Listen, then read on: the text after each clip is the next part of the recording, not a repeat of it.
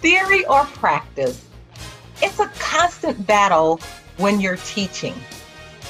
I'm Dr. Joy Patterson, the Director of Educator Preparation at Governor State University in the College of Education. And I'm Dr. Amy Viaclia, Governor State University Assistant Professor of English Teacher Education. In Teaching and Learning, Theory versus Practice, Dr. Joy and I will duke it out over whether theory or practice wins the match. Yeah, I can't wait. So whether you're a teacher, an education leader, or looking to learn more about the field, you can hear from industry experts on education topics. We invite you to be the judge as we box it out. Stick around to find out who wins this week's match. Hello, Dr. Joy. Good morning, Dr. Amy. How are you today? I'm excited and energized because when we talk about education, a lot of times we are talking about classroom teachers and other educators, but there's another element to university education that is almost like a soft skill or a hidden curriculum. And I think that's the education that you gain just by being present, aware, and with people who have a wide range of perspectives. Yeah, so I think you're talking about our dispositions and our affinity to actually love people. And then I think that takes educators to a whole nother level when we actually love people and we become servant leaders in the field. Oh, absolutely. And we can become servant leaders even as young as in our early educational times. We don't already have to be in a profession to turn around and be of service to others. We have college students, high school students who can take on those community actions. And being aware, being open to opportunities can really bring you to great places. I shared something with you yesterday. It was about a teacher candidate that was hurt by the words of another faculty member. And I looked at you and I saw the wells of your eyes just fill with tears. Tell me what that was about. It's hard to explain. I don't want to see another human hurt. And it's painful to me when words are said or spoken or feelings are hurt. I want to fix things. I want to make things better. And I know I've been on the giving end of harsh words and never intentionally. I've told you before that a lot of times it's because of passion.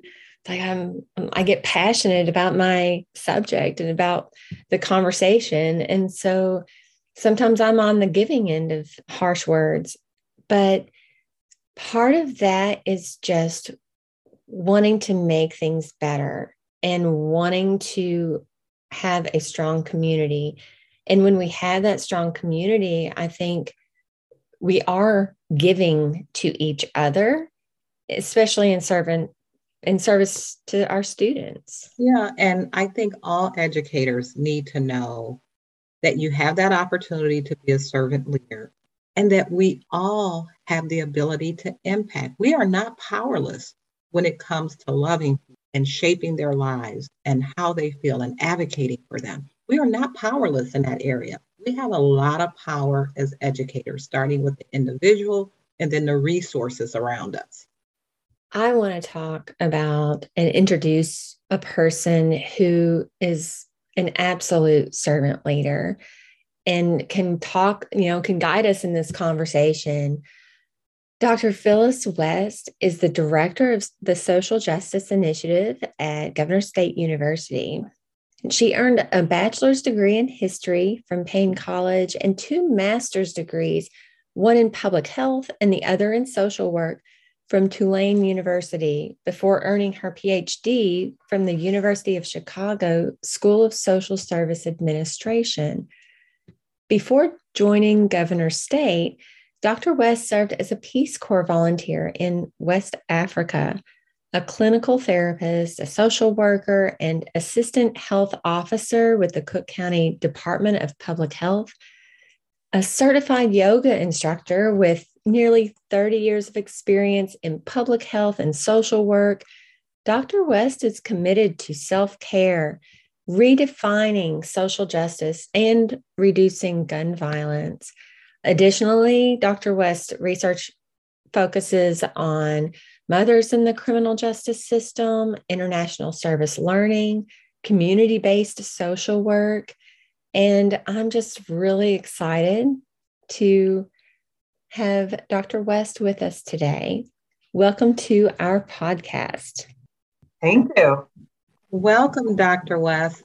Amy and I, we were having this conversation about really loving people and how we can all be servant leaders and we can advocate for other people. And no one does that better than you.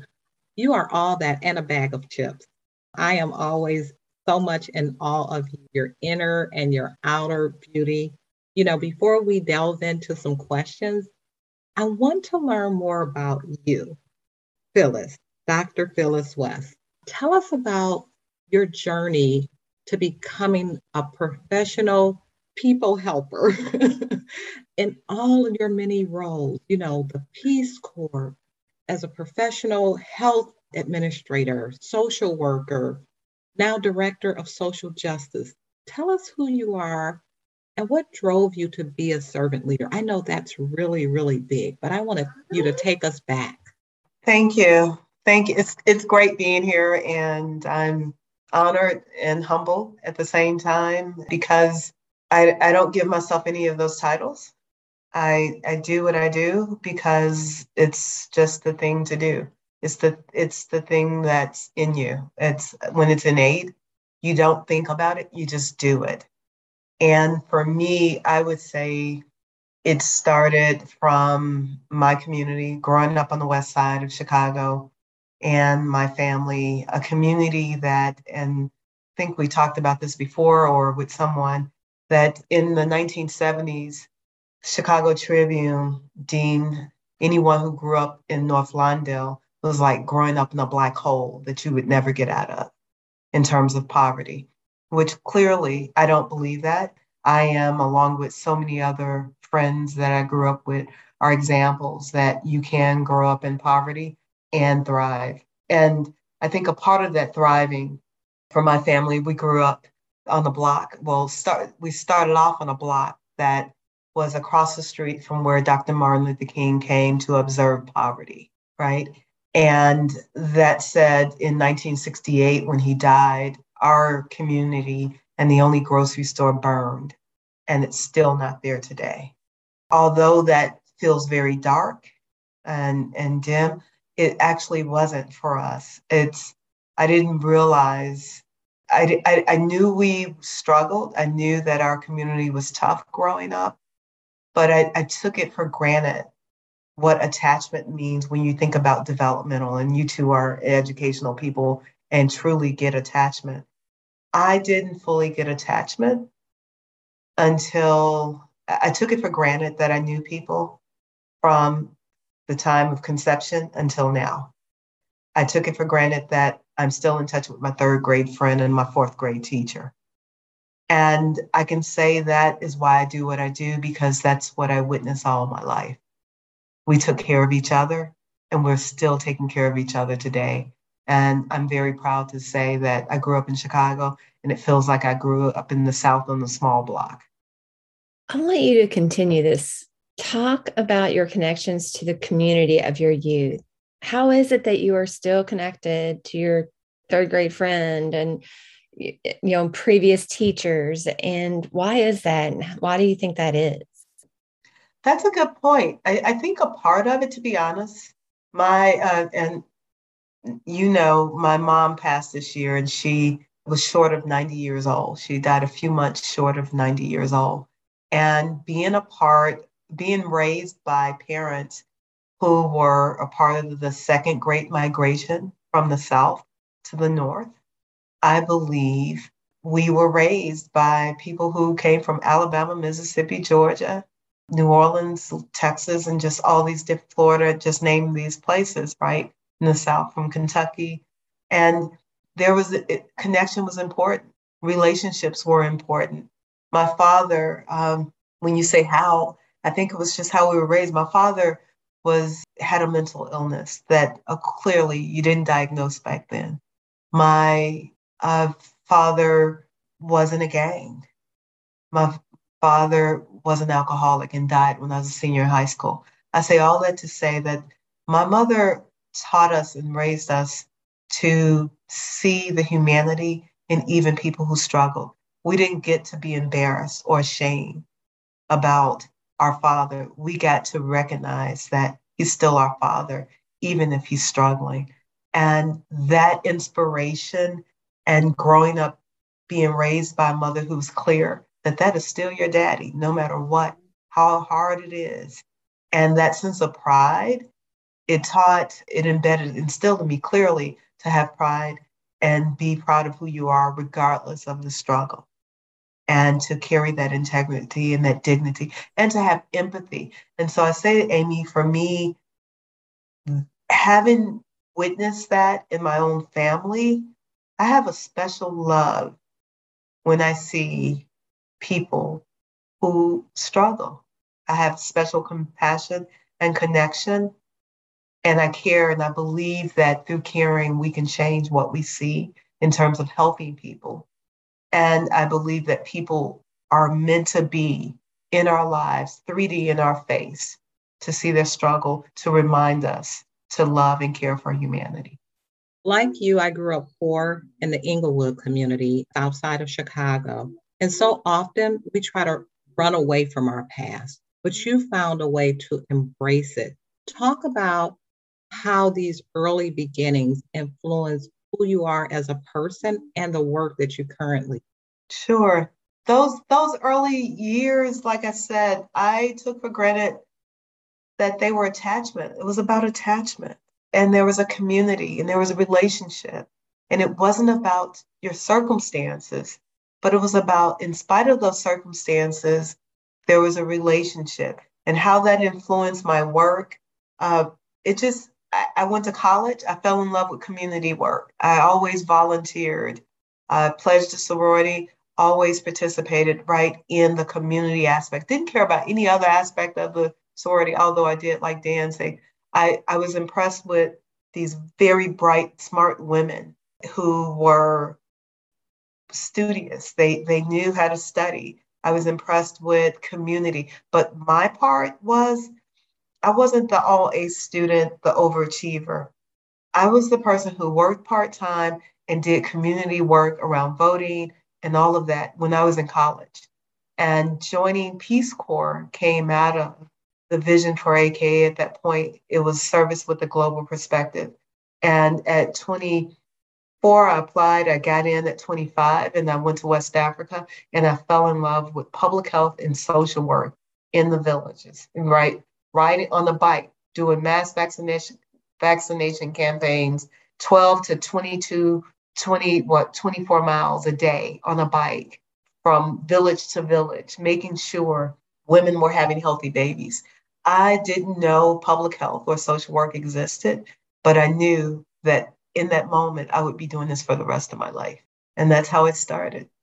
Phyllis, I have a follow-up because you didn't just show up as Dr. Phyllis West, as we see you now, as students see you now.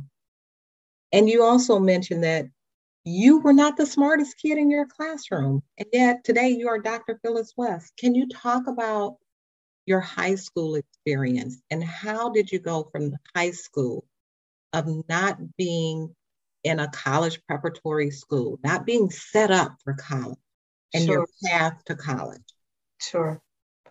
I'm not going to stay on the first part I say long, but I will say that it was in fourth grade where Miss Kent looked at me and saw me. It was prior to that. I remember, and I'm saying this because you're educators. I remember in third grade going into a classroom, and I'll never forget that teacher said to me, "You don't belong in this classroom." And they had classes set up where they had 3 classes of one grade. And one particular class was like that top class, right? Academically top class. Well, I remember that lady said, Miss Cook said, "You don't belong in here." And I still felt, I feel that today, like if it was yesterday. However, I remember in 4th grade, that same class, all of a sudden I was in that class. I was back in that class, but it was a different teacher. And Miss Kent looked at me, and she's been looking at me ever since. And she's in her late 70s now. And she said I could learn. And I was like, oh, maybe I can learn, because I didn't have books at home. We didn't have books at home. So when we went to high school, I majored in ROTC for a minute. And then I tried graphic arts. That didn't work, in drafting. That didn't work. And then somehow, some weird way, I fell in love with cosmetology. I laughed now. I was a cosmetologist.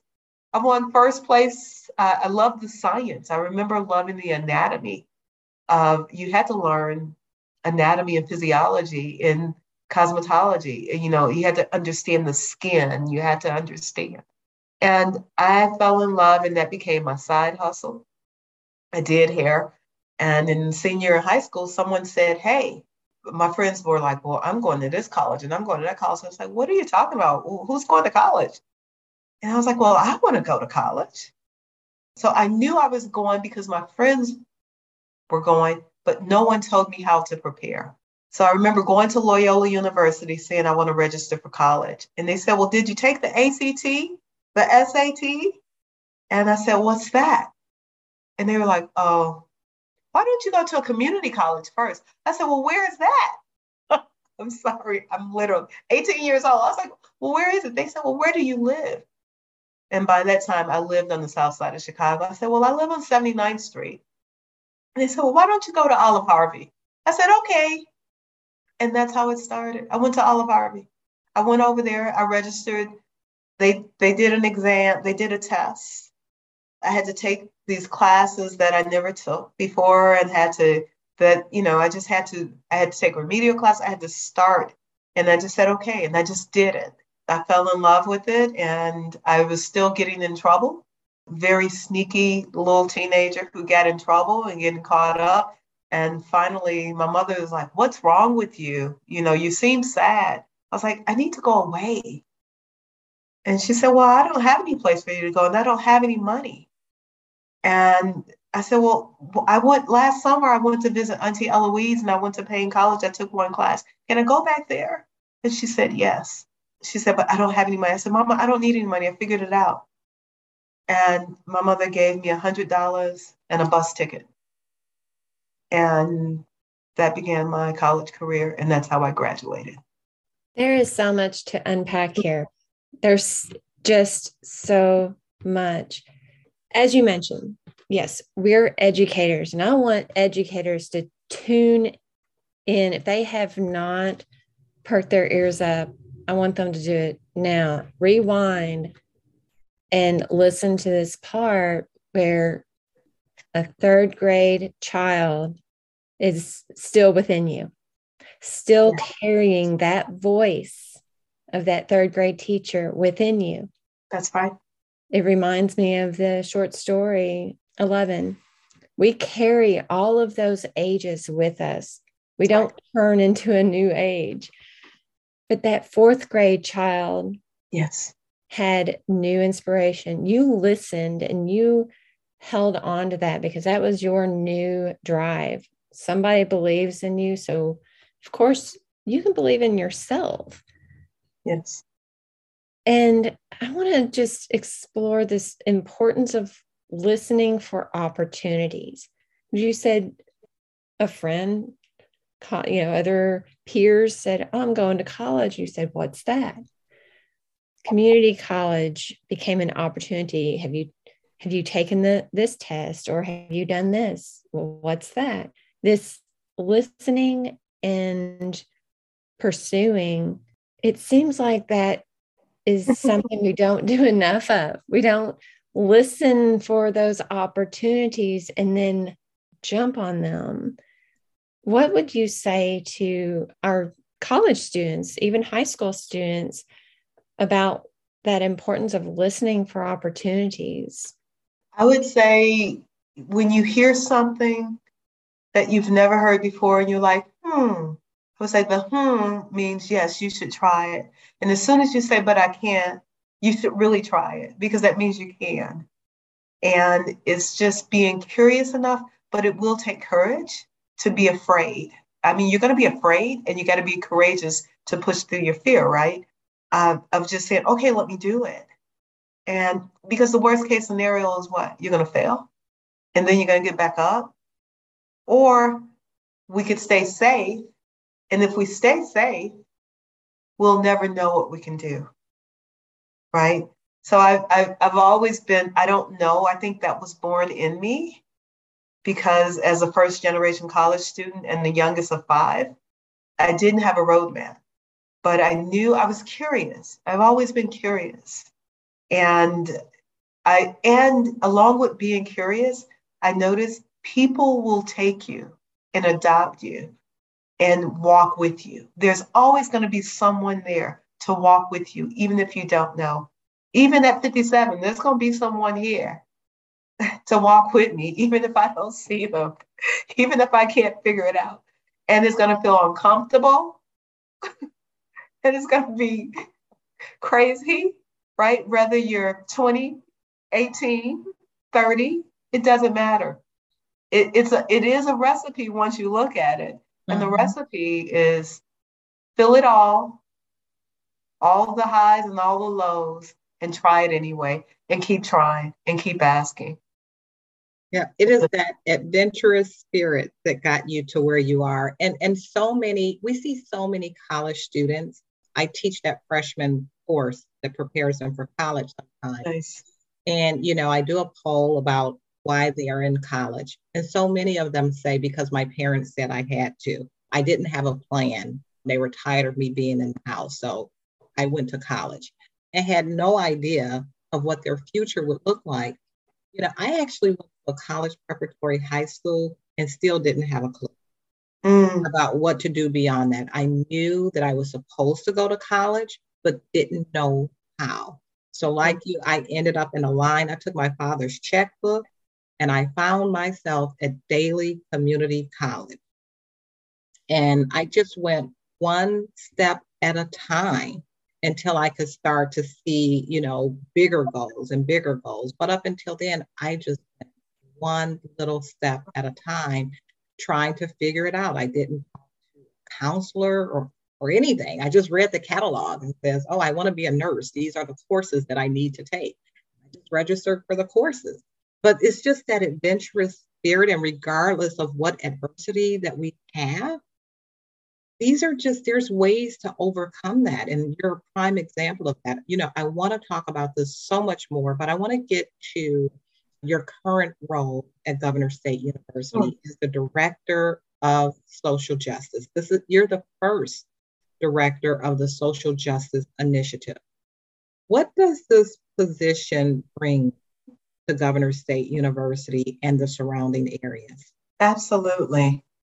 I think this position brings an opportunity of a lifetime for Governor State University to be able to respond. We have an infrastructure that most nonprofits don't have, that the surrounding area don't have. The Southland it covers 2.5 million people. That's where our students come from. Our students, what we see, whatever greatness we see in our students, whatever challenges we see in our students, are all a reflection of our community, the surrounding area.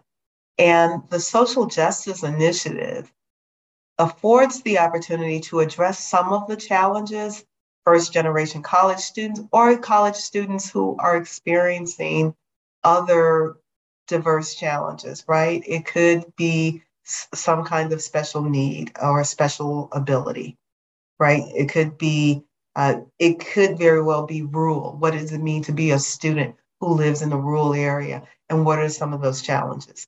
The Social Justice Initiative is able to look at the environment of the Southland and beyond societal, right? Societal concerns and say, let us address them. For example, in 2 weeks, we'll have a site visit. We applied for a grant for our legal clinic. We have numerous people in this area who don't even know how to represent themselves in court, but they can't afford a lawyer. Well, GSU will have a legal clinic under the Social Justice Initiative.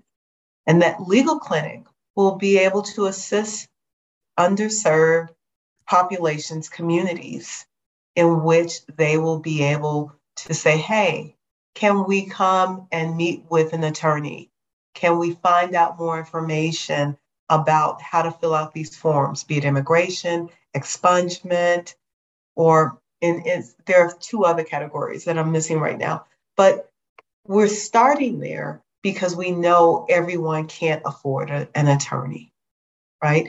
This will be open to the Governor's State University students, but also throughout the South communities in the Southland. It's important for us to know, why is that important? There are 20, in the state of Illinois, there are 20 communities of 10,000 or more who have citizens who live, or citizens or residents who live below poverty. Out of the 20, 6 of those communities are in the Southland, right? And that's just counting those that are over 10,000, a population of 10,000. That's not counting those that are under 10,000, like a Fort Heights or Pembroke. Yet that is in our area. We are able to partner with libraries, with Markham Courthouse, and to say, how do we help address these needs?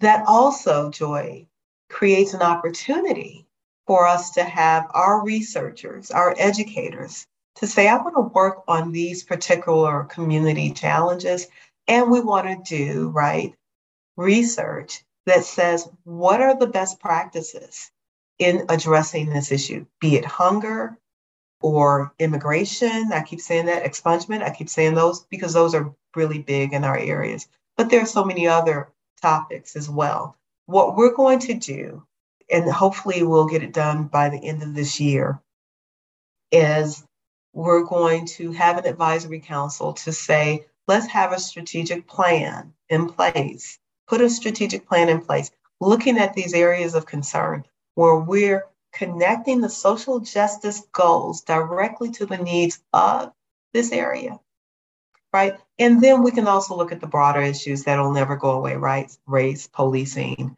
and those different areas as well. And gun violence is, of course, really big, a big concern for our world at this point, and particularly for the United States. I don't know if I answered you, but I can keep going.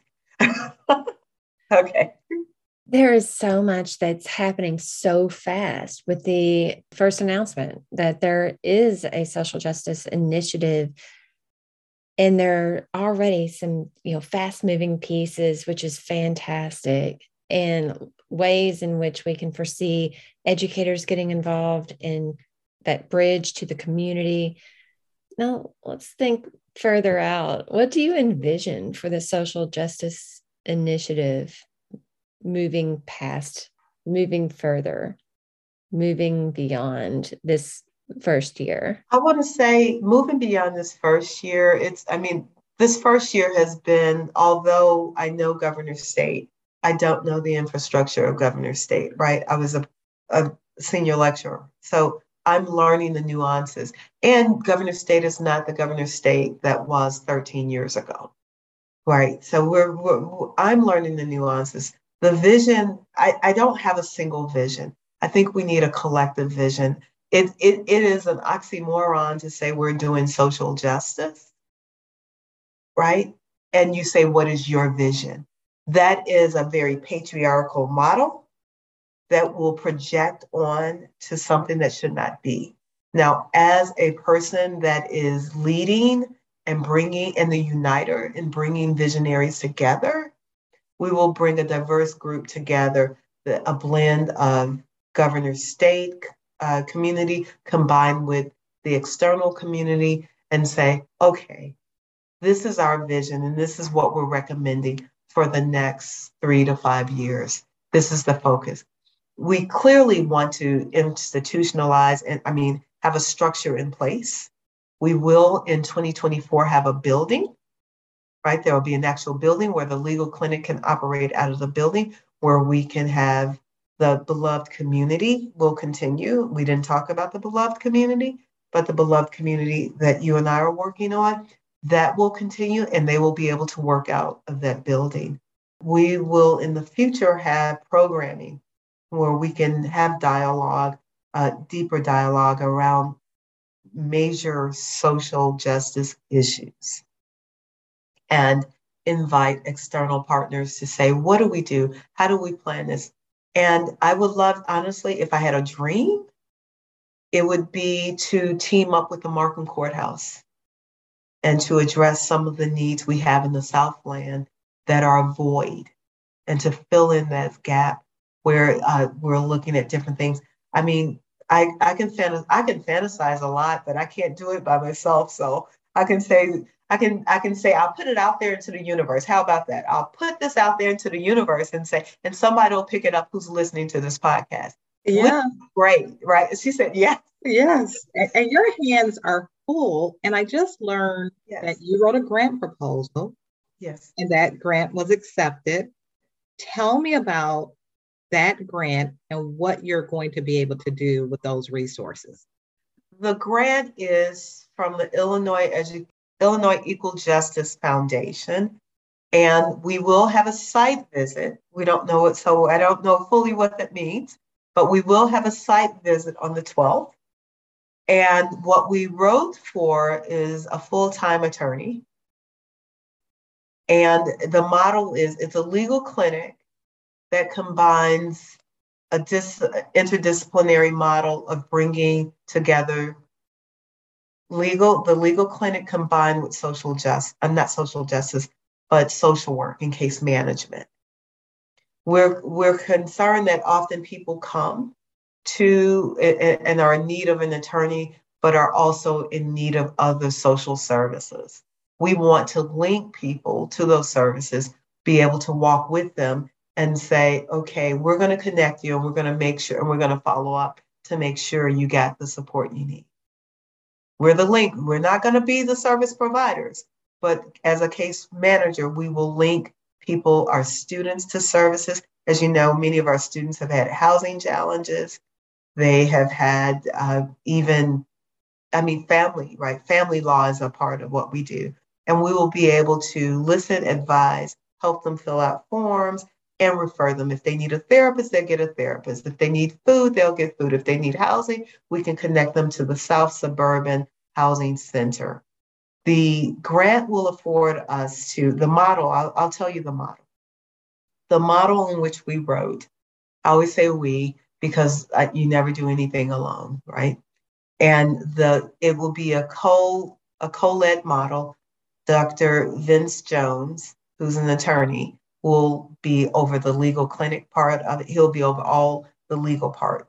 He will have pro bono lawyers as well as law interns. Then I will be responsible for co-directing all social service needs as well as all administrative needs of the entire legal clinic. We will have social work interns and case management interns. And clearly, although I'm saying social work interns, we're definitely going to be open in opportunity if counseling and other are able to do case management and prepare them. So it will be a training opportunity for our students. And as you know, we also have this MOU with SIU and GSU. And we're hoping that we will be able to partner with them as well. Yeah. So we're looking and we're excited about it. It's a model that is not in this region. You very seldom see legal clinics that has a case management component to see the whole person. Right. It's very much needed. And Governor State is really coming into his own of being that jewel of the South. And the president would say, we are the jewel of the South. We are the jewel of the South. Yes. Just in case she's listening, she would say, we are the jewel of the South. Yes, we're just shining brighter. I'm excited about the clinic. It's a big deal. It is a big deal. I mean, it's just so very much needed. It is a big deal. When you look at being in that area and students, how far do students have to go to the grocery store, the nearest grocery store? Just the simple necessities and the many needs that are in the Southland. You know, I applaud you on this. Thank you. I would hope that there's a space for any justice issue that's out there for other faculty to get involved. And we just need to set the structure, because it's very important to do social justice work with an agreement of how we see it.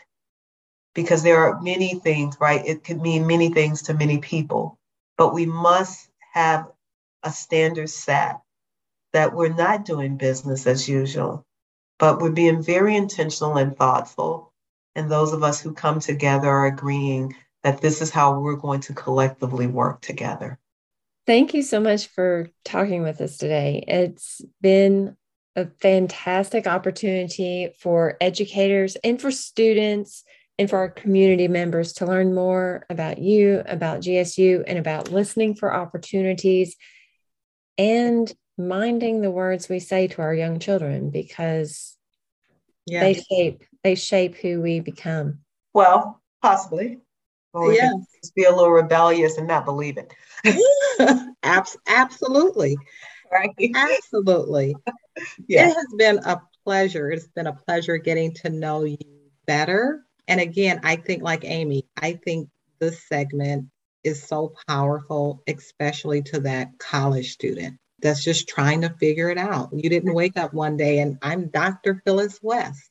Yeah. You know, this was an entire journey, but it was adventurous, and it was a journey of love and, you know, wonderful friends and all of those things. Well, thank you. And I think we have so many of these stories at GSU. And my desire is for us to get those stories out. I would love for some kind of way for us to highlight the journeys, because if our students understood and saw our journeys, they would go, oh, wow, right? I know. Thank you for joining us. With pleasure. Thank you. It was actually fun. I didn't know what to expect. Thank you for listening to Teaching and Learning, Theory versus Practice with Dr. Amy Viaclia and Dr. Joy Patterson. We hope that you have been inspired by this conversation and will join us again as we talk about trends in education and perspectives on teaching. We welcome your comments and feedback. What conversations are you interested in hearing? We'll leave it up to you, our listeners. Did theory or practice win the match? I think it was theory probably this time. Practice. Until next time, we're Dr. Amy and Dr. Joy.